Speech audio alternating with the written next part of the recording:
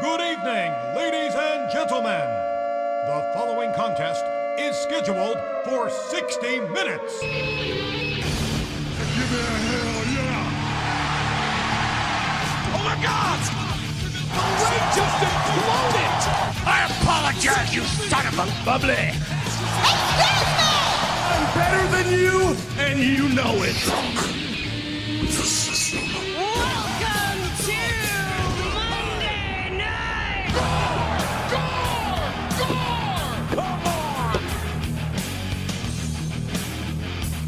Hello and welcome to Monday Night Gore. Yes, we are back. It has been far too long, but we are back in the game. Unfortunately, as you can hear, it's me, Connor, hosting, which unfortunately means that Andy Goldman is not with us and Rob Edwards is also not with us, unfortunately, due to other commitments.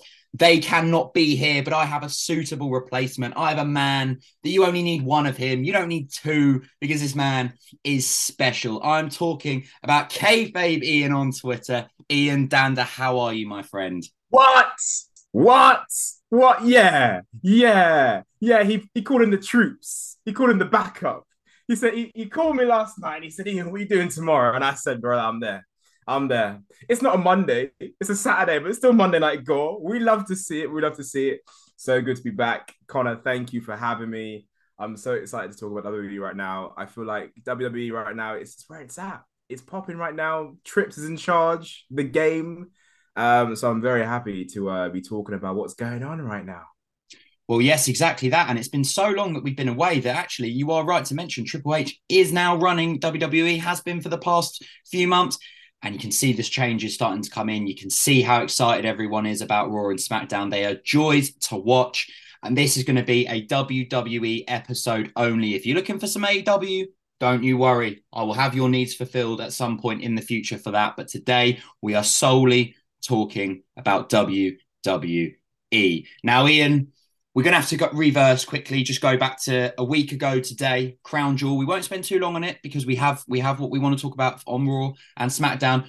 But I think it's very interesting card. I really enjoyed the card. I have my issues with it being in Saudi Arabia, but we won't get into that. We don't need to worry about that. We're going to focus solely on the wrestling. And just looking at the card overall before I want to touch on a couple of matches, it was a good card, wasn't it? You know, it was a really good card. And I think what they've done is pretty smart in a sense where they can put a good card together where it kind of feels like a super show, not in the glorified house show way, but in a way where they're actually building to a big pay-per-view. But then in a way, they can be like, okay, we're going to use these matches and some of them are going to be, you know, the big matches, but they're not always going to be the end-all be-all. If you look at Brock and Bobby on paper, you're looking at thinking, oh my gosh, I really wish this was on like a big 4 pay-per-view. And they're like, all right, cool. We're going to appease the Saudis. We're going to give them a big match. But they know for their hardcore fans, for their actual fan base over in the States, UK, wherever you're watching, you know, they're going to save that match clearly for another time with how it finished. You know, Brock just escapes, you know, quickly pinning Bobby, leading to Bobby obviously attacking most of the match. So it's like, it's quite smart in a way. So give them the match, you know, give them the prestige of having that match, but also save the finish, know that the finish is going to take place somewhere else. And then even with the main event, you know, it's Logan Paul, you know, he's a celebrity, social media sensationalist, you know, stardom, but, you know, it's like, okay, cool. Give him Roman Reigns, give him Logan Paul, and let them have this big match because that's necessarily not going to main event at SummerSlam. It's not going to main event at WrestleMania, but it is big enough a match that you could put it on at Crown Jewel and people are still going to watch it. So yeah, I think a good card. And you had, you know, matches like Bayley and Bianca, which is a long going feud that obviously feeling like, you know, had a satisfactory finish, a smart finish. So, yeah, and then you have your Braun Strowman versus the big old Omos, the giants, the monsters. Like, yeah, okay, I'll see 2 big, you know, mother truckers hitting each other. Like, I'm down for it. It's cool. So yeah, I think overall good card, and yeah, enjoyable pay-per-view for sure. I totally agree. And I think you touched on perfectly there what I wanted to talk about. Lashley and Lesnar not satisfied by the finish personally. However, we know what it's building for. It's building for another big match between the two where you will get your satisfactory finish. And you might not get who you want to win, but you're going to get that match that you enjoy. And it's going to be in front of a rocking American crowd rather than in Saudi Arabia. But as you said, it worked perfectly to appease the Saudis. And to be fair to the Saudis, I thought they were a lot better than they have been in past pay-per-views. They were getting more into it. They were doing more chants, and they didn't really sit there looking like they were totally bored like they have done in pay-per-views gone past. And, you know, you have to say hats off to Triple H because it was a card that I enjoyed watching. Before we get on to the main event and we talk about Logan Paul and Roman Reigns, because I had my thoughts on Logan Paul and the guy cleaned out the park. I thought he was amazing. But what I wanted to talk about was the women's tag team titles.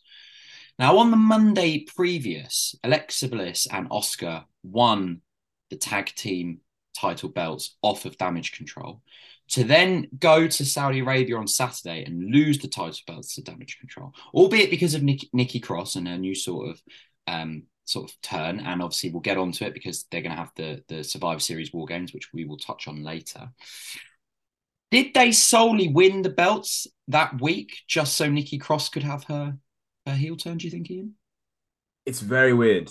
And I have to say, I'm a huge fan of Io, Dakota, and Bayley.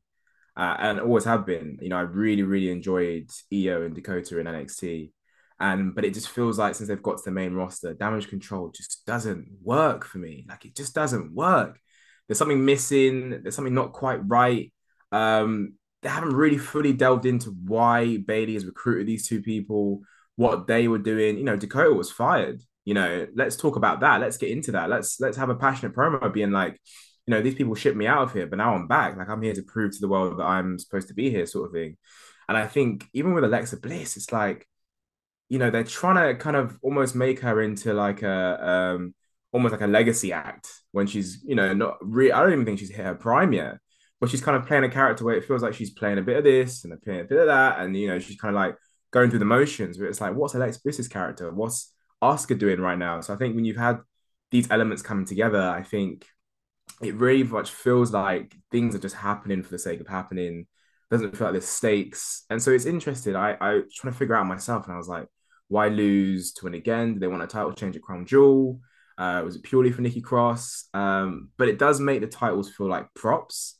It does kind of make it feel like the titles are just kind of like, okay, let's use this moment to get this moment. You know, we'll get a pop on Raw, we'll get a pop on Crown Jewel. And if it all is serving to build Nikki Cross, I don't understand why have her have this big return, you know, the main event between Bayley and Bianca a couple of weeks ago on Raw, and then have her lose the following week. Like, what's going on? Like, we are always clamoring for, you know, wins and losses. Yeah, come on. Some people can take a loss, they come back from it. And I must say, under the Triple H regime, I do feel like there's been a lot, especially involving the bloodline, a lot of interferences, a lot of people getting involved. That's been happening a lot. So I think when the moments when you want to do like a kind of cleanish like finish, I don't think it's when you want to have a return of Nikki Cross with a new character. So I don't know. I really don't know. What do you think about that whole situation? I echo your sentiments there. Me and you were big fans of NXT back in the day, and we were big fans of Io Sky, who was obviously Io Shirai back on NXT, and Dakota Kai, and we felt it worked. I mean, I remember Dakota Kai's heel turn on Tegan Nox back in NXT and thinking it was one of the best heel turns I've ever seen. And they had that unbelievable match. They had that unbelievable match as well at an NXT takeover. And then I felt Kai got a bit lost. And then she ended up, as you said, getting fired. And then she's come back with Io Sky now, should I say, and it's just not quite worked. And I don't understand why they would lose the titles on Monday just to lose it at Saudi Arabia because of Nikki Cross, if that makes sense. I don't think Nikki Cross is a big enough name to be the one to make that happen for them to lose the titles. And it makes it what you said, it kind of makes it like a prop. And like, look how many times it changed. I mean, that, you know, Damage Control, you know, didn't get it at first. Raquel and Aaliyah got it, and then they fought them a week later, and then they won it. And then it was just like, okay, what's going on here? And then, you know, Bliss and Asuka have it for 5-6 days, and it's just sort of like, I don't really know what's happening here. And I feel like it's getting a bit lost. And I think Bayley's character is almost getting slightly lost in it as well. And Bayley is one of the main women on that roster. I think if you look at the women's roster compared to the men's roster, there are certain women that are carrying that roster, and Bayley is one of them. And I think you need to make sure that you continue to push her well. And Kai and Sky are so good. They should be up there as well. And I just feel like there's something missing there. And then I think On Raw, obviously, then it's coming about that they're going to have this, the War Games at Survivor Series, which is going to, bang, and it's going to rock the house. But then what happens? Then where'd you go with that? And I just found it very odd. I found it very strange. But then they kind of made up for it because I thought the last woman standing match between Bayley and Bianca was just unbelievable, and the fact that she trapped her underneath the ladder was sensational. I thought that was absolutely sensational. It's just dessert, Connor. We're eating desserts and no dinner. Like we're just eating. It's too sweet. I do. Oh, see, too sweet. It's all great on paper. Dakota Kai, Io, Bayley together on paper. That's like amazing. Like, wow, what the hell? But there's no substance. There's no layers. No. And that segues nicely actually into losses. Karrion Kross, Ian. Karrion Kross. Was I the only one that was surprised he didn't win that match at Crown Jewel? Look. Karrion Kross is trash. Whoever's listening to me right now, Karrion Kross is trash. He been trash. He is trash. He will be trash. He's the trash Bret Hart. Trash there is, trash there was, trash there'll ever be. I am not a Karrion Kross fan at all. I blame that man for the downfall of NXT. I said it. I do. I really do. But anyway, I am so confused. Okay, bring Karrion back. Make him this deadly heel. He's so menacing. Tick-tock, as he always says, and all this. You have a cage match, and Drew jumps out? Like a little boy? Like, what do you mean? Like, why is this happening? You have a strap match in which Scarlett sprays something into Drew's eyes. Okay, whatever. Fair enough. It's their first match. Get like a sneaky win, But I think to have a cage match, and the whole idea of a cage match is to contain these two people inside the cage and like you fight it out. And then for him to like just not win, but he wasn't pinned. It was like they're trying to protect him, obviously by not pinning him, but then like they want Drew to win. And it kind of just feels like, okay, but then what is happening now? This man got hit by a car. He got hit by what? You're in a car crash? Like, so weird to have him lose. I don't see any, if I'm being completely honest, I don't see any purpose for Karrion. I don't see where he fits. I don't see what he adds to. I don't think beating him does anything for anyone. And I think him beating people can really lessen them. I think Drew was so hot going into Clash and was amazing at Clash. And I think after Clash, it was, for me, really important to be like, okay, people are kind of like deflated now with Drew because it's like, okay, this was the moment for him to win it and get that win. He needs to have a feud that really can try and keep his momentum going. And I don't think Karrion was the right decision for that. And I'm just hoping with that loss, they just move on and they find something else for Karrion, which, as we've seen him put on this previous SmackDown, I'm not too sure where he's going. But yeah, it was weird for him to lose, but I don't want to see him. So I'm fine. Listen, that's absolutely fair enough. That's understandable. It's a game of opinions, and we all have them. And no opinion is right or wrong. And I do agree. I mean, now obviously there is wrong opinions, Connor. If you think Karrion Kross is good, you're wrong. Sorry, carry on. Okay, well, on that bombshell, I can see the headlines now. Ian Dander getting picked up on all the dirt sheets. Karrion Kross is trash. Says Ian Dander from London. But no, you make a very good point because now, obviously, as we'll get onto on SmackDown, Drew's going to be involved in this Survivor Series War Games against the Bloodline with the Brawling Brutes. So where does Karrion Kross go? And hopefully for you, Ian, he goes nowhere and we don't see him again for your sake. Right, I'm quickly going to round up with Crown Jewel. I'm going to hit this main event. Roman Reigns versus Logan Paul. And I hated the idea of this. I hated the idea of YouTubers infiltrating and infecting WWE, just like they seem to be doing with boxing. You've obviously got Mayweather versus Deji this weekend. I mean, that is just another story. That's just totally Mayweather's fault anyway. But these YouTubers coming into wrestling, infecting the talent. People like Seth Rollins have lived for this forever. Logan Paul thinks he can fling himself off a couple of turnbuckles and he thinks he's God's greatest gift. But I have to say to the man, what a performance. He looked at home. He looked at ease. He was playing to the crowd. He was being the heel. He was great with the Usos. He was selling everything really well. I mean, that spear that Reigns finished him off with, he sold perfectly like a professional. And the right result happened. Roman Reigns had to win. But again, Ian, what you said with interference. I mean, is our great tribal chief that we acknowledge ever going to win clean again?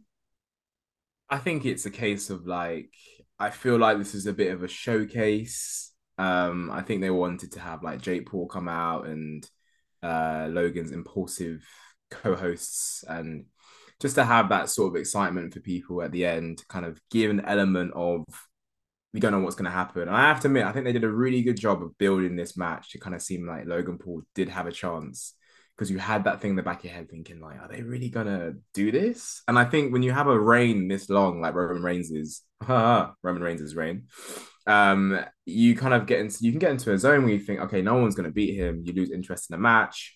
And I think they did well with the lucky shot idea. So I think, yeah, I can kind of see both sides to it. I think there was elements of people thinking that Reigns should just get in there and just squash him and just, just beat him and get over and done with. But I think the difference between wrestling and boxing, like you brought up, is, this is about entertainment. This is something where you want to create stories and tell a story. And for me, coming out of it, I think there was a bigger story being told with Roman, even though Logan obviously was the star of the match, and rightfully so because of how impressed we were by him. I think there was a story with Reigns, as we saw in the ending. So yeah, with the interference, I'm not mad at it, but it is interesting to see. You watch Logan and he looks amazing.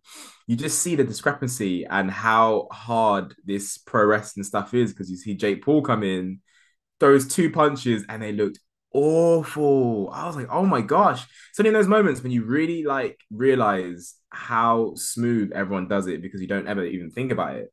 But when he threw those punches, I was like, wow, that's what I would look like if I try to throw a punch. So I wasn't too mad at the interference. There has always been talk about him, Reigns always needing some backup. But I think it's just part of keeping him a heel, because he's just too damn popular, It's part of the gimmick as well, the bloodline. They all look after each other. They all support each other. And then obviously you've got Sami Zayn in there as well as an honorary Uso, which is just absolutely fantastic. Got to be more Uso. Before we move on to Raw, Ian, would you want to see Logan Paul again in WWE? Would you be happy if he came back and did some cameos?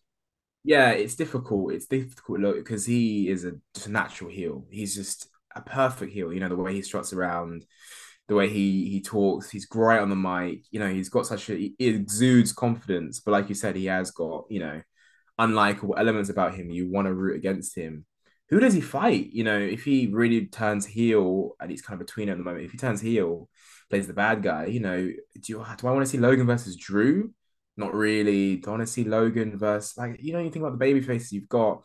Drew, I see him against Ricochet? No, you kind of need those big matches, and I think it's going to be interesting. I think if you pick the right opponent, it can work. I've seen rumors about him fighting John Cena, which I don't know how I feel about that one. But so yeah, I do want to see him again, I think. And I just think with the ending of Crown Jewel, just to quickly bring it up, I just loved Roman at the end, just leaving and just Paul Heyman being like, "You are the tribal chief," like, hyping him up, and Roman just looking at those titles and just burying his face into them and overcome with emotion and almost crying, because it's like, this is starting to get to him. The cracks are starting to show. This is a real test for him now, because he's now in the slow cooker where it's like, how long has he got left? And I think we're starting to see the final chapters of what has been genuinely probably the best ever championship run I've ever seen. So yeah, it's very interesting. The Rock at WrestleMania Hollywood, maybe? Maybe so. When Johnson returns. Or is it Sammy? There's options now. I think things have opened up a bit. So yeah, it'd be very interesting to see, actually. When does Sammy do his turn? When does Sammy do his inevitable turn? I like the slow route. I like him tagging with Kevin, then taking the tag titles. I like the slow build.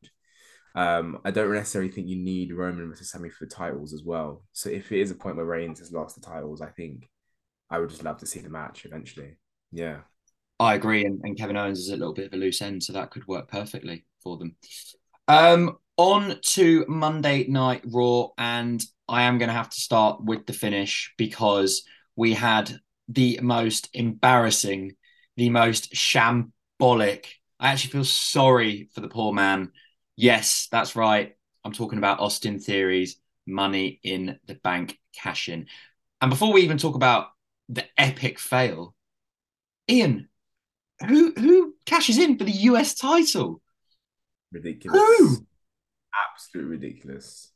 This situation was just like, what is going on right now? Like, what is actually happening? I think people have been like, oh, it's just showing the relevancy of Seth's title run and how who has Seth beaten as US champ and how did he win those titles? Like, this is not John Cena US title run esque. Like, it's not even in that bracket for you to be like, okay, there's a liable reason for Austin Theory to cash in. It was an open challenge as well. So it's like there are so many reasons why it doesn't make sense. And Austin's whole character is him being the best and him being so young and him being so, above where he should be at his age. Someone that young and abrasive and uber confident is going for the big championships. He's tried multiple times with Roman, and you can bring up obviously they got the bloodline and whatever, but there is still moments where you can be like, he's gonna try, and sneak out, he's gonna try and cash in before the bloodline come out or before they realize, sort of thing. It was terrible. Like it actually was really bad. I do feel sorry for him, and it was a count out as well. Like, oh my gosh, it was like everything you wanted to go wrong, like went wrong. Like he really went through it. Yeah, poor fella. What do you are you in the camp that this is Triple H trying to bury the Vince McMahon project? Are you kind of in that camp? I don't know if Berry. I just don't think that Triple H is a fan of Austin Theory. Ever since Vince has left, his win-loss record has been appalling. He's lost so many matches. He's failed his cash-ins a number of times. I mean, the Clash at the Castle, Tyson Fury KO'd him. He's failed on other occasions as well. Um, I don't understand why he just wouldn't go to SmackDown, try it on Roman Reigns, get annihilated by Roman Reigns, and then you leave with your modesty. You leave with it's a bit rubbish that you failed your chance. You go into the small pool of people that weren't able to do it, your Baron Corbins, etc. But people go, nah, it's the Tribal Chief, isn't it? So fair enough. My man's undefeated, unbeatable, and so you take it and you move on. But to make him lose to Seth Rollins in the way that he did, to get Lashley to absolutely annihilate him outside of the ring, then for him just to get back in from the count out, but allowing Seth then to get back up to then curb stomp him and take the 1, 2, 3. It's just like, whoa, what's going on here? I mean, you're literally hitting this guy with multiple punches, and you're giving him nothing. You're giving him an annihilation by Bobby Lashley, getting curb stomped and pinned by Seth Rollins, who had been beaten to a pulp by Bobby Lashley.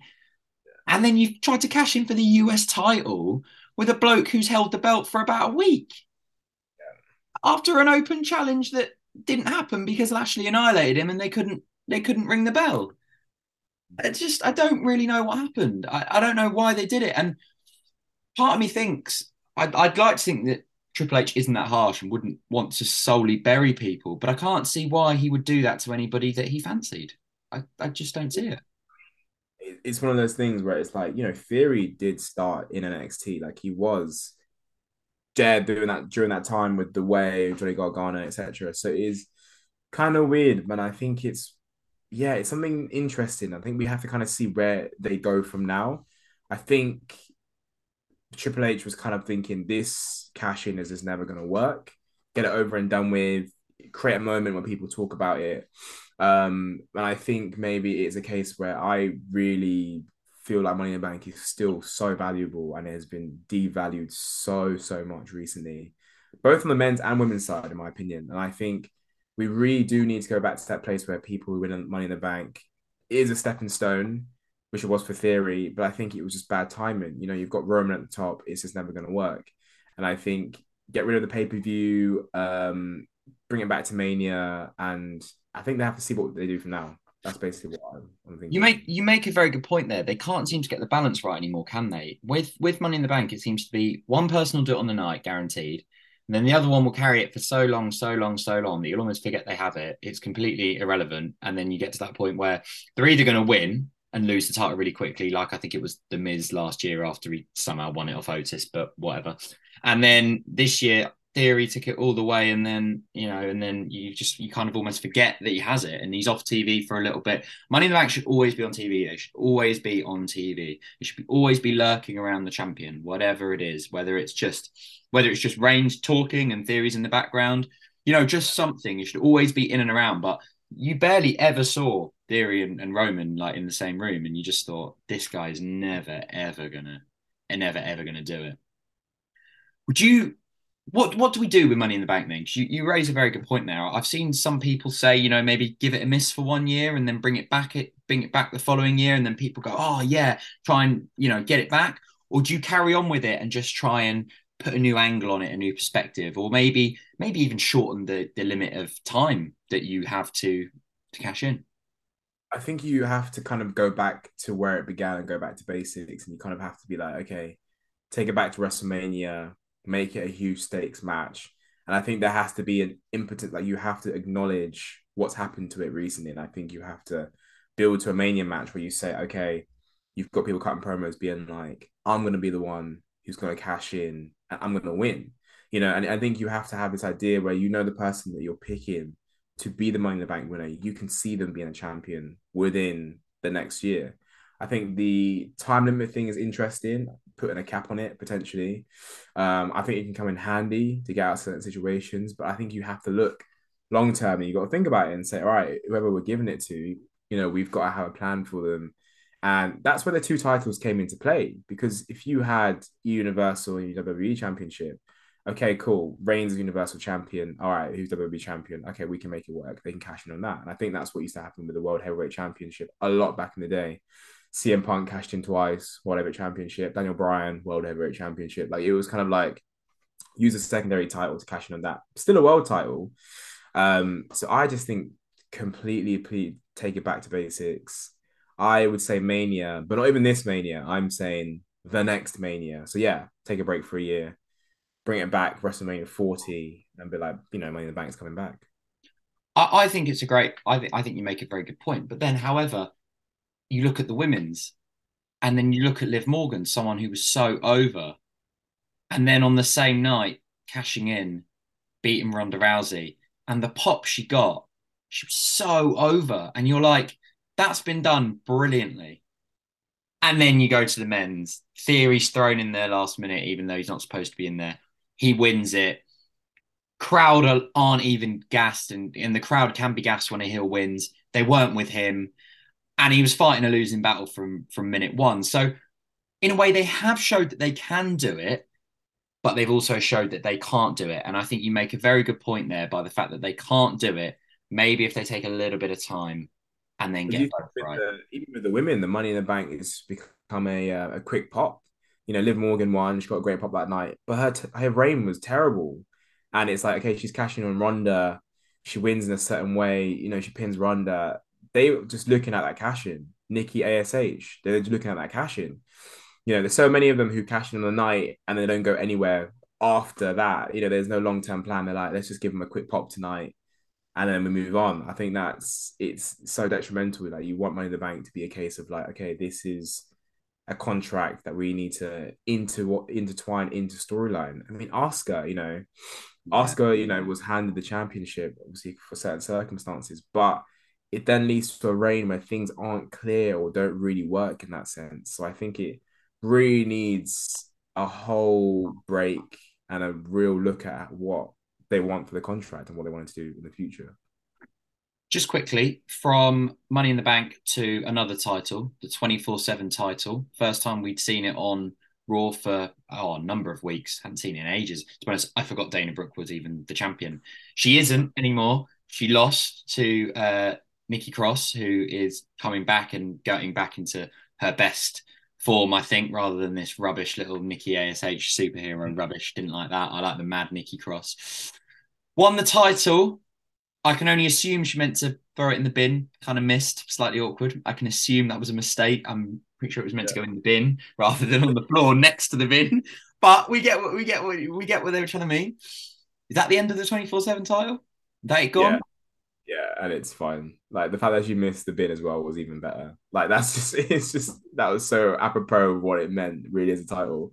It was fun when R-Truth had it and celebs could win it, or you could take it to like a late night show and someone could roll over someone and pin someone, or he's getting on a plane and him and some other people in that division are like chasing people around, but it doesn't really serve a purpose other than that really entertaining. I've heard rumors of the hardcore championship coming back, so I don't know. Guess we have to wait and see. Failure of a title, then, in your opinion? 24/7? I think it did what it needed to do. I think there Yeah. was some. Had its time. Yeah, yeah, and I think that's fine. I think that's fine. Perfect. And while we're talking about Nikki Cross, it's been announced that Survivor Series will be a little bit different this coming month. It will be a Survivor Series War Games, 2 War Games matches, men and women. Some of the women have been announced. You have obviously Damage Control with Nikki Cross, and you have Belair with Oscar and Bliss. A couple more spaces to be filled. What do you think about this, then, Ian? Is that something you're looking forward to? Yeah, I think it would be great. It'll be fun. It's so good to see War Games in the main roster. I think it was done so well in NXT.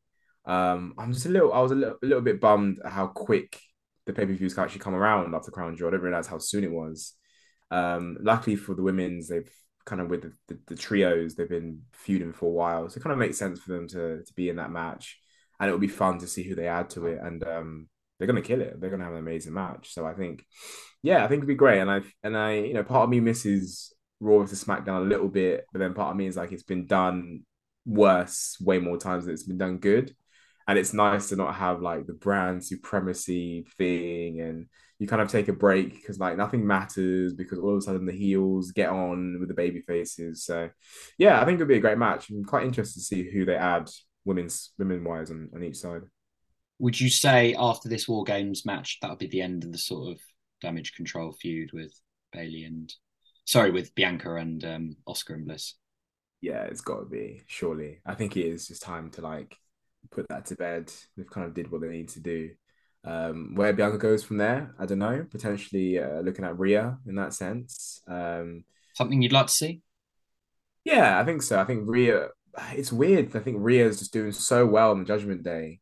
It kind of feels like you want to keep her in that separate zone. I know, obviously, she's kind of had the leveling factor come in, and yeah, I think I would like to see it in the future for sure. Well, it was a shame actually because Rhea was supposed to fight Belair a couple of months ago, and she ended up getting injured and had to have a last minute replacement. So that was actually a shame. But maybe it wasn't a shame because she's doing, as you said, she is the star of the Judgment Day, and I think we will get on to the Judgment Day. Don't worry, listeners, you will hear our opinions on the Judgment Day. But for me, I think she's a massive part, and she holds the Judgment Day together. So I think you're exactly right. And I think with Mia Yim joining from, coming back and looking like she's going to be a part of the OC now to level it up, I think that's brilliant. I think keep her there.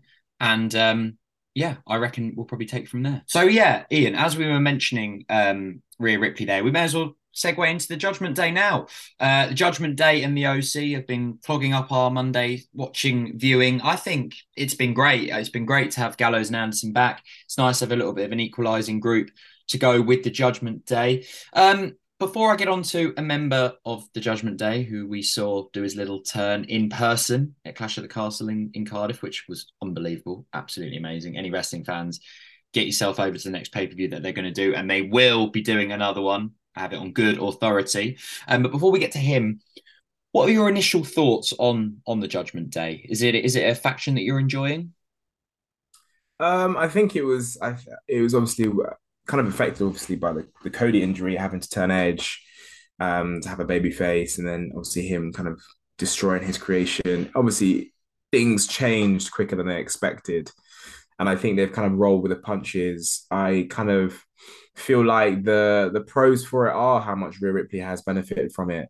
I think if you look at Damien, he had a lot of potential, and they were building him really well with his US title reign, and there was a lot of stock put into him. I think him and Finn have taken a back seat.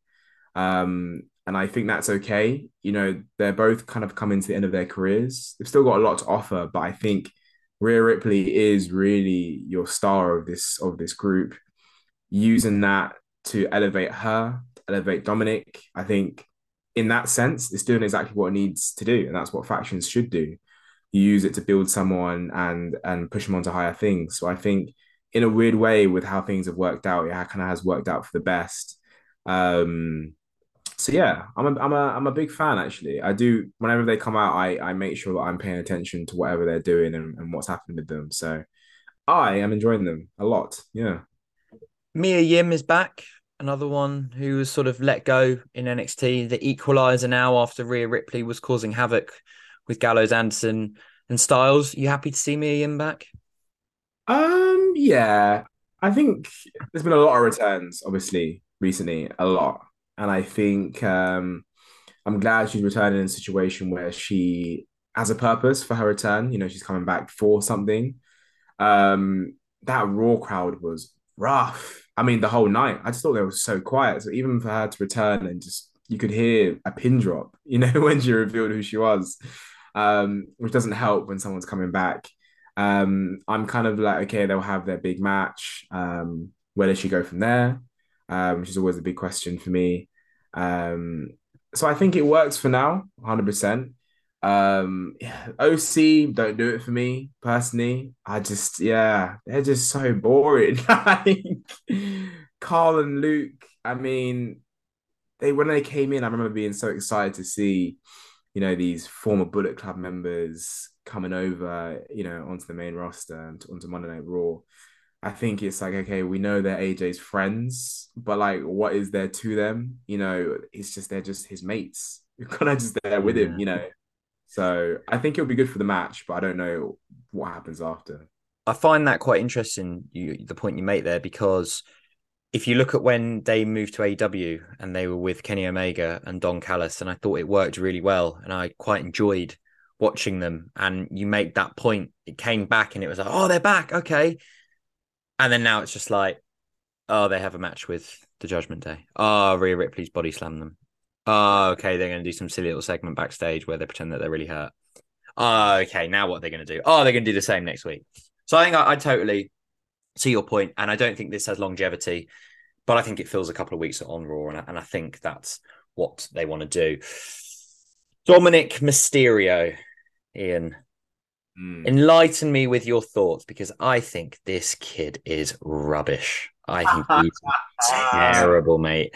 I don't think he can wrestle. I don't think he can talk. I don't know what this guy can do. I mean, he is being carried. He is being carried. Oh, Connor, tell him how you really feel. He's being carried by Rhea Ripley, by Finn Balor, by Damian Priest. The guy, he's just turned on his father, man. What a story. Yes. Yeah. No, you can't talk. Bro, come on. This is your moment. This is your time, my brother. I think there was an issue when it was him and Ray, and they were kind of just like the happy father and son who were kind of like cruising along and doing their own thing. And it's like, okay, what is the purpose of this? Like, are you gonna go to NXT? Are you gonna like build yourself up? Like, what's gonna happen? I think I love when real life and wrestling can intertwine, and you can have something that just feels so organic and it makes sense. When are you ever going to see a father-son duo who are both actively wrestling at the same time? So I think for the storyline purposes, this has been perfect. You know, him turning on his dad at Clash was absolutely incredible. I think even when on Raw, as soon as he gets the mic, the crowd are booing the hell out of him. There's like and you're feeling it, you know, you're feeling it right now. There's that innate hatred towards him, and people are just like, get this guy off. And I think they love that. I think they're playing off that. I think his new look is great. You know, he kind of looks like he's, you know, he's not wet behind the ears anymore. He's got a little bit something about him, you know. And I think with Rhea, it just works, you know. I think his personality and his character and the way he's portrayed on TV, then with Rhea's character, it works hand in hand. It feels natural. It feels like they've got good chemistry, and it kind of, you know, yeah, he's still very young, and obviously a lot of people are much better at him than what he does. But like I said, not everyone is Rey Mysterio's son. Not everyone's going to be in a situation. And I think storyline wise, it's more important for the story for him to be that guy. And we're going to look back in 10 years and think, yeah, Dominic is the man. You know, the amount of experience he's getting now, the advice from all these veterans around him. I am in the Dominic Mysterio camp. I'm in the camp. I'm in the camp. I'm a fan. I'm a big fan. Listen, I like the storyline. I like the way they did it. We were there. We were there at Clash. I was like, oh my goodness, this is amazing. I remember turning to Andy, dear friend of the pod, and being like, oh my God, this is amazing. Like, what's going on? But the guy needs to have lessons, bro. He needs to get himself back to the performance center, mate. Brush up on the basics, little bit of mic training, and then my man can come back and he can work it out. Because at the moment, they're so embroiled in this OC thing. If he went missing for a couple of weeks, don't think many people would be that bothered. Don't think that many people would be too bothered. And then he comes back and it's like, whoa, look at this guy. Guy can talk, guy can wrestle, and I still want him off my screen. And that's the perfect scenario, but I'm sure we will get there. Dominic, I know you're an avid listener. I do enjoy watching you on the screens. I do. But you really need to work at some of the basics, my man. You need to work at the basics. Before we move on to SmackDown, unless there's anything else that you wanted to cover on Raw, a quick word on the new announce team. So for Raw, we now have Corey Graves and Kevin Patrick. For SmackDown, it's Michael Cole and Wade Barrett. But Pat McAfee, I believe, will be coming back once the NFL season is over. So whoever is a Pat McAfee fan, he will return. Whether they then become Cole, McAfee, and Barrett might be quite interesting, or whether Barrett maybe goes back to NXT, who knows? And on NXT, it's Vic Joseph and Booker T. How are you feeling about Kevin Patrick and Corey? They've had a few weeks now. What are you thinking? I don't think they really work. I don't think they really work at all, really, actually. I feel like they do need that third man there. Because Corey has such a big heel persona sometimes. And obviously Kevin's he's the lackey, and they have their little thing. But I don't think it really works. I'm willing to give them some time because obviously they've just started. It takes time for teams to build chemistry. Some teams have it straight away, some others don't. But yeah, I don't know. I'm not really vibing with it on Raw. I mean, because Raw is such a long show as well. It's 3 hours, and you're hearing those voices for quite a while. It's a bit like, I don't know. It's not really hitting for me. At the moment, it does feel a bit tired. It feels like it's gone back a little bit. So yeah, then SmackDown works for me. I think Wade Barrett. I mean, Michael Cole's the GOAT of announced. Yeah, he's just the GOAT. So I think anyone Michael Cole was with is just always going to be really good. I agree, and I feel with Kevin and Corey, I don't know who's leading. Yeah. I don't know who is the commentator and who's the summarizer. So when you have SmackDown, Michael Cole is the main man and Wade Barrett's the summarizer. Even on NXT, whatever you think, Vic Joseph leads and Booker T is sort of, the summarizer. But with Kevin and Corey, I'm listening and I'm like, which one's leading? I don't really know. They seem to just sort of take over from each other and find it a little bit weird. But I am fairly happy that Byron's been demoted to backstage, so I don't have to listen to his voice anymore. Very happy with that. Right, let's go from Monday to Friday night SmackDown. For me, the GOAT brand at the moment. When I wake up on a Monday and I've got my wrestling week to look forward to, I'm most looking forward to Friday to watch SmackDown because I just think it's just hitting all the right notes. And I don't think this Friday let us down again, really. A limited number of matches, but I think it was perfect. And we kicked off with I tweeted it on the Monday Night Gore account, the Usos versus the New Day. Now, Ian, I swear to God, if these guys go for however long they go, I swear to God, I could watch this when I'm 30, 40, and if they're still wrestling, these guys are going to bring the house down. It doesn't matter how many times we watch this match, how many times we see these tag teams go together. It is just an unbelievable match, and I get bored of seeing the same matches. I always have a go at WWE. They're the worst for it when they just do match after match after match of the same thing. But these guys tore the house down once again, didn't they? Oh, they're amazing. I think on Raw their promos back and forth were just absolutely incredible, and I'm just so annoyed that the crowd just didn't really give them any, because they gave the promos of their lives, both teams, and I think it's a feud that we've kind of It's developed over time, and we've kind of grown with them in time, and we've seen where the Usos have started and where they've arrived, and we've seen how the Usos have, the New Day have grown over time as well. And it was just, yeah, it was one for the ages. It's one to go back to. It's that legacy tag team versus legacy tag team, and the stories worked out for it. And yeah, they had a great match, absolutely fantastic match. It's a shame because the New Day really now are just spinning their wheels at the moment. So it was like watching them was so nice to have a moment where you're like interested in them again, invested in them again. And hey, had the New Day had a bit more build as of recent and had a few more changes or just something to them, it could have been even better. But what they gave us was absolutely incredible anyway. So it's always nice to see them wrestle. It really was, and it means a lot because now the Usos will overtake their longest reign of being tag team champions. So fitting that they had to beat them for that to happen. I do agree with you though. Not too sure where the New Day are going. Feels like they're waiting for Big E to come back, but Big E has had a horrific injury. I mean, I really don't know whether, how long Big E is going to be out for, whether he'll even be able to wrestle again. I mean, it was an absolutely horrendous injury. But you can tell they missed that third person and they don't really have a storyline. It lacks tag teams, SmackDown, in my opinion. You have the Brawling Brutes, you have the New Day.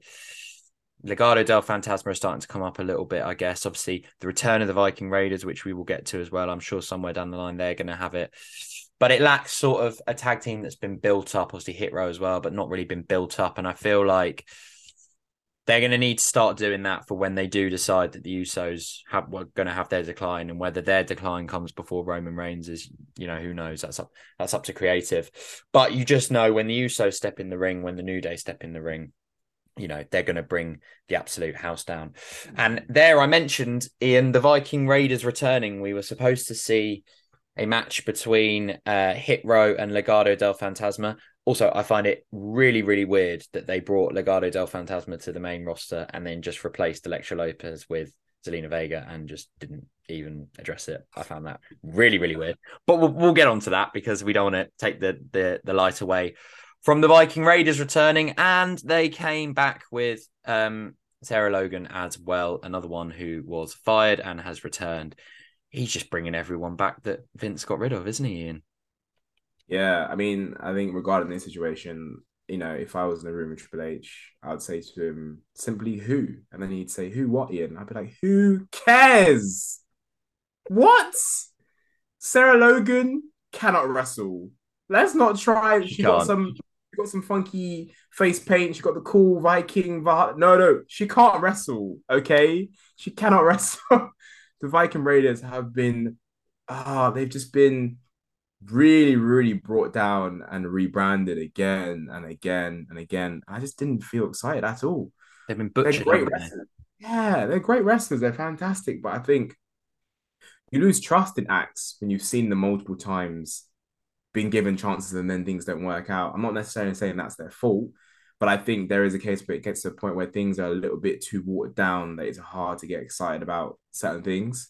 And I think now with so many returns that we're having, and it's crazy to think that we're complaining, or I'm complaining about how many returns there is, because on paper that should be a great thing. I just feel like it loses its allure, and you just kind of there like, oh, okay, look, this person's back. Oh, they're back. Oh, okay, this person's back. So I'm not really that excited. Yeah, they'll have a good couple of matches. Where does it go from there? Can I see them ever challenging the Usos potentially? Do I see them beating the Usos? No, I think only Sami Zayn and KO are the only viable tag team. They're not even a tag team yet. No, exactly. And KO's not really doing much at all. So I think it will be interesting when he comes back. You make a good point there, though, about all these returns. They might get themselves in dangerous water here because SmackDown's a 2-hour show. Raw's a 3-hour show.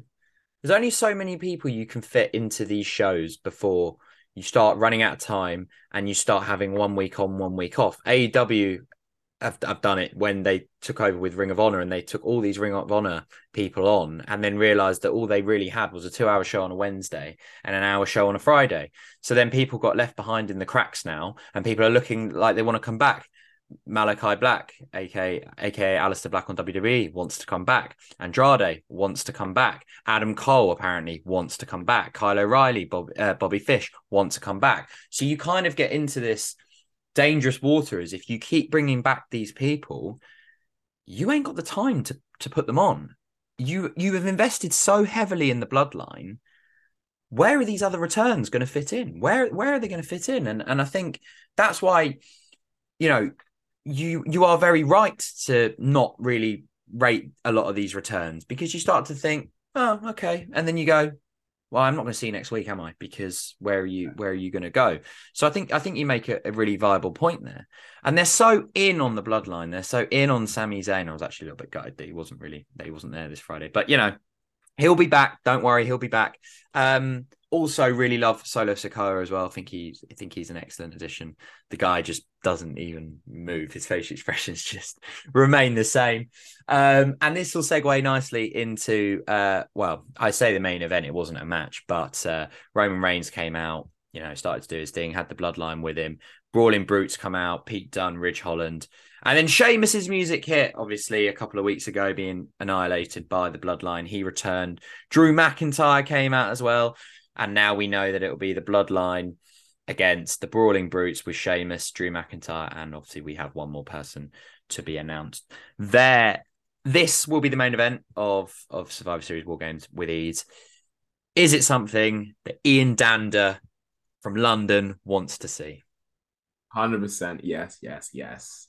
I think it's just come together really nicely. I think there was a point where people were like, okay, what are they going to do for War Games? Clearly the bloodline fit one side.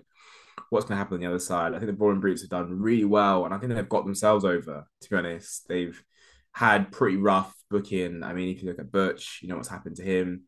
They've just worked so hard to kind of really get themselves over, get themselves across in a certain way. And I think Sheamus's matches with Gunther have just taken him to another echelon where now people are really invested in Sheamus again. This guy's been around for so long, and it's just crazy because it always feels like, oh, look, Sheamus is relevant again. Like, Sheamus is popping off. And it's like, this guy's been around since like 2010 or something. Like, you know, he's still going so strong. So I think it's come together really well. You've got a real, like, viable threat with the Brawling Brutes, with Sheamus, and then Drew just coming out. Black tank top, jeans, music blasting, ready to kick some ass. You know, we love to see it. So I'm excited for this. I think it's going to be really, really fun. I think they're going to beat the hell out of each other. I think the final member of the other side is, in my opinion, it's just got to be Kevin Owens. I think it makes sense storyline-wise for it to be Kevin Owens. And I think with that extra element, it's just going to lead to such a great situation where there's just so much chemistry between the two teams and reasons for fighting. I think, yeah, it's going to be a main event of main events for sure. I agree with you. I think it's going to absolutely rock. I think they're all on the form of their lives. I think Butch and Ridge Holland, I wasn't sure about the name Butch when he came up, but they've been great. They really have. They've been great. They've been great with Sheamus, and they're a great little trio. Couple of things to quickly finish on, just a quick little, your thoughts. This little World Cup thing that they're doing, obviously playing on the fact that the FIFA World Cup in Qatar is just around the corner, but nice to see people like Shinsuke picking up wins. Something you're happy to see weekly? A few faces that normally wouldn't get on, having a couple of matches? Yeah, I think tournaments are always fun, and it's nice to see something to follow along with. And I think it's just a good-ish use of time. Depends what their end goal is here. You know, if the person wins, is it going to be like a Shane McMahon situation, best in the world, whatever? Or, you know, I don't want someone running around with a trophy being like, hey, I won this SmackDown World Cup. And, you know, I think it's good to have, nice to have a tournament. And nice to kind of have something to be invested in with people in the mid card, and create some more storylines. So yeah, I think it's nice. I think it also is a case of like, okay, you know, like you're saying, SmackDown being a 2-hour show, could you use that time as well to build some of the people you brought back? I mean, Emma has just returned, fought Ronda Rousey, and then she's backstage and she's like, "Where's Madcap Moss, girl? What?" He was fighting the most dangerous woman on the planet for the SmackDown Women's Championship. You're looking for Madcap? Like, what? Shots say, yeah, you got a crush on him. Gets choked out. I was like, what is going on? I have to admit, I did love Shayna and Ronda just bullying Shotzi. I think that was great. I think just them two being together, I mean, I think it works. I think they both have flaws, both of them, but together they kind of work together and help each other out. So I think it's nice for sure, and but yeah, I do think that the time could be used to build some other people. I mean, with the six pack with the women, is it six pack? The women's, Yes. the women. Yes. Again, short build, multi-woman match. Give Quick them match as well. Didn't big spend a lot of match. time on it. Thought that was quite weird for 6 of them. Exactly. And Lacey, what's Nightmare. going on with the character? Raquel, Ruined her. I think Raquel's amazing. I think she has so much potential. Just being generic babyface number two, probably 2K character. Like, there's not much going on there. And I think Shotzi getting the win is nice. Never going to But win though, is she? Let's face it. not going to beat Ronda, and it's a case of what happens then. I think we're lacking in challengers for Ronda. I really do. And I don't know what the status of the Queen is in Charlotte Flair, whether she'll be back soon. But really, she's the only one I look at and think she's the only one who can beat her. None of that roster is good enough. They're really not. And unless, when the likes of maybe Becky comes back and you could potentially move her to SmackDown. But other than that, I don't think you have anyone who can really challenge Ronda. But in case the listeners didn't see it, there was a six-pack women's match to give the number one contender for Survivor Series War Games, and Shotzi did win, so it will be Shotzi against Ronda. I mean, I don't really need to ask Ian who he thinks is going to win because everyone knows that it's going to be Ronda Rousey. But yeah, nice to see Ronda back with Shayna Baszler. They work well together. They obviously used to train together in MMA. Shayna helped her big time when she first joined WWE, so very happy with that. But you are right. It's the lack of building, isn't it? Emma comes back from out of nowhere. And like you said, he's looking for Madcap Moss. I mean, whoa, come on. Going on. Going on. Oh my gosh. And then they just hug each other. So it's crazy. I am disappointed in the women's division in particular. And I think I started watching NXT in 2014. And I think the first ever takeover I watched was the one where Sasha Banks and Becky Lynch fought each other. And they had the NXT Women's Championship match. I remember thinking, wow, I've never seen this time given to women. I've never seen women this great. Obviously, very hard to compare Sasha Banks and Becky Lynch, who are generational stars. But I just feel like, the main roster with Damage Control and Ronda, and you're looking at both sides and you're thinking, Vince relied heavily on the Four Horsemen. And it makes sense because they are the stars of this generation. But I think I was expecting more on the Triple H, more build with the women and more time given to them and more storylines. And I feel like I'm not getting that. I don't feel like there's that urgency for that. I couldn't agree more. And obviously with the fallout of Banks and Naomi with Vince before, and obviously having their titles taken off them, we're not sure what the status with Triple H is. I assume they will probably be in talks to come back, but whether that happens, who knows? Because even though Vince has stepped back, obviously the McMahons still own the business, and I'm sure he will have a slight little say in there as well. Now, Ian, we're running out of time. Unfortunately, our great listeners are very busy in the world, in their lives, in the world, and they will need to carry on with whatever they're up to. But I can't finish without talking about another return. And I'm very sorry, Ian. I know your feelings on returns. I know you're not a fan, but I need to know what you have thought about the return of one Bray Wyatt. Saw the return at Extreme Rules. I thought it was very coolly done with all his sort of personas coming back. The fact that he's got these demons, he's come out, he's done a few chats. And then on Friday, just stands up to LA Knight, gives him a little oosh, headbutt, bang, see you later. Bye-bye. One runs off. LA Knight's like, where's he gone? Bro, this is something that I didn't know I needed, but now I've seen it. Now I've seen it hinted. I need to see this. This was Usi. This was very Usi for sure. I think with Bray, his return has been excellent for me. I think I've just loved seeing him come out there. Sorry, Ian says a return has been excellent. What's happened here? What's going on, man? What is going on? But yeah, I think. But there was getting to a point where it's like, okay, he's back. What's he going to do now? Like, what can he actually do? And I didn't want him to come out every single week and just be like talking to himself. Oh, I'm doing this, doing that. Someone comes on the screen, back and forth, move on. So for him to actually have a confrontation backstage, because this is the idea, I obviously a lover of film. I'm obviously very interested in characters and story, in the visuals, but this is wrestling. How do you get this man in the ring? And I think in 1 week they kind of answered that and said, look, we'll keep him doing what he does. But yeah, let's get him in the wrestling ring. Let's have him feuding with someone. Let's have something going on. You know, the Undertaker was the Undertaker, but he still had to wrestle. You know, he still had to have a reason for being. You do have to toe a line between the two. So I agree with you, man, completely. I think it was very cool, very unexpected, but it just felt like it worked. And I think LA Knight is just so gifted on the mic. I think he will really sell the story well. And it's nice to see him so fresh, like so fresh. He's so different for Bray. You know, it wouldn't have made sense for him to go back to someone he's already feuded with before. So yeah, big fan of it. Big fan. But it just shows the difference, doesn't it, between Triple H and Vince? I mean, Vince puts LA Knight in this stupid maximum male models rubbish. You know, completely takes away the LA Knight name and everything that was good about LA Knight and NXT, everything that we were gassed about when NXT announced that they were signing LA Knight, put him in this rubbish.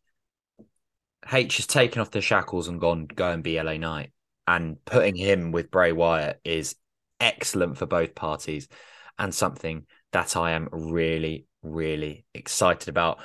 Unfortunately, though, that will have to do. We will be back. We will try and be back a lot sooner than we have been. We'll try and not make it a massive hiatus again. Ian, we've mentioned NXT there before. Just before I go, have you seen any of it? Are you invested? I'm not too huge. I'm not gonna lie. It's not really for me at the moment. I didn't really watch NXT. No. Yeah, when Black and Gold died, I was like, okay. And then my interest is so it's kind of dead. I hear some good things. I hear people still enjoying it, and I saw Carmelo Hayes before I kind of dropped off. I think I'm excited for him to come up. And I think there's a few other people down there, and I've seen The Rock's daughter is now involved in action. So they've got some cool things going on. So I'm hopeful, and with Shawn Michaels, I hope they can try and bring things back up, because you know it's good to have that developmental system and look forward to the main roster. So yeah. I think putting Mandy down there as well has been great, not only for her but also for the stars around her, and we'll see a few that are coming up. But as I said, unfortunately, that is all. Ian, thank you so much for joining us. Absolute pleasure as always. I mean, that clip of you saying Karrion Kross is trash, my friend, that is going to go absolutely viral. So make sure that you turn your DMs off. All right. Make sure that you're ready for the abuse that you're going to get. You know, Dave Meltzer's going to be coming for you, Sunshine. He's going to be coming for you. But no, Ian, absolute pleasure. Thank you so much for being on the show. Thank you very much for having me. Thank you very, very much. What a great show. And thank you, listeners. We are back. It will not be this long. I will get Rob and Andy out their cave or wherever they've been hiding, and we will get them back. Ian will be joining us as well. We'll get him on more regularly. We know we love his opinions. We love his hot takes. And we know that you want to hear more of him as well. Don't worry, AEW fans. We will be giving you your fix of AEW. We will do an episode on that. When Survivor Series War Games comes around as well, we will be going through that. And when we know the full card, we'll be doing a preview episode on that. But for now, everybody, keep tuned. Follow us on Twitter, Monday Night Gore. Follow us on Instagram, Monday Night Gore. We will be posting stuff and we will be keeping you all updated about when the next episode is going on. But from me, from Ian Dander, thank you very much. And we will see you next time.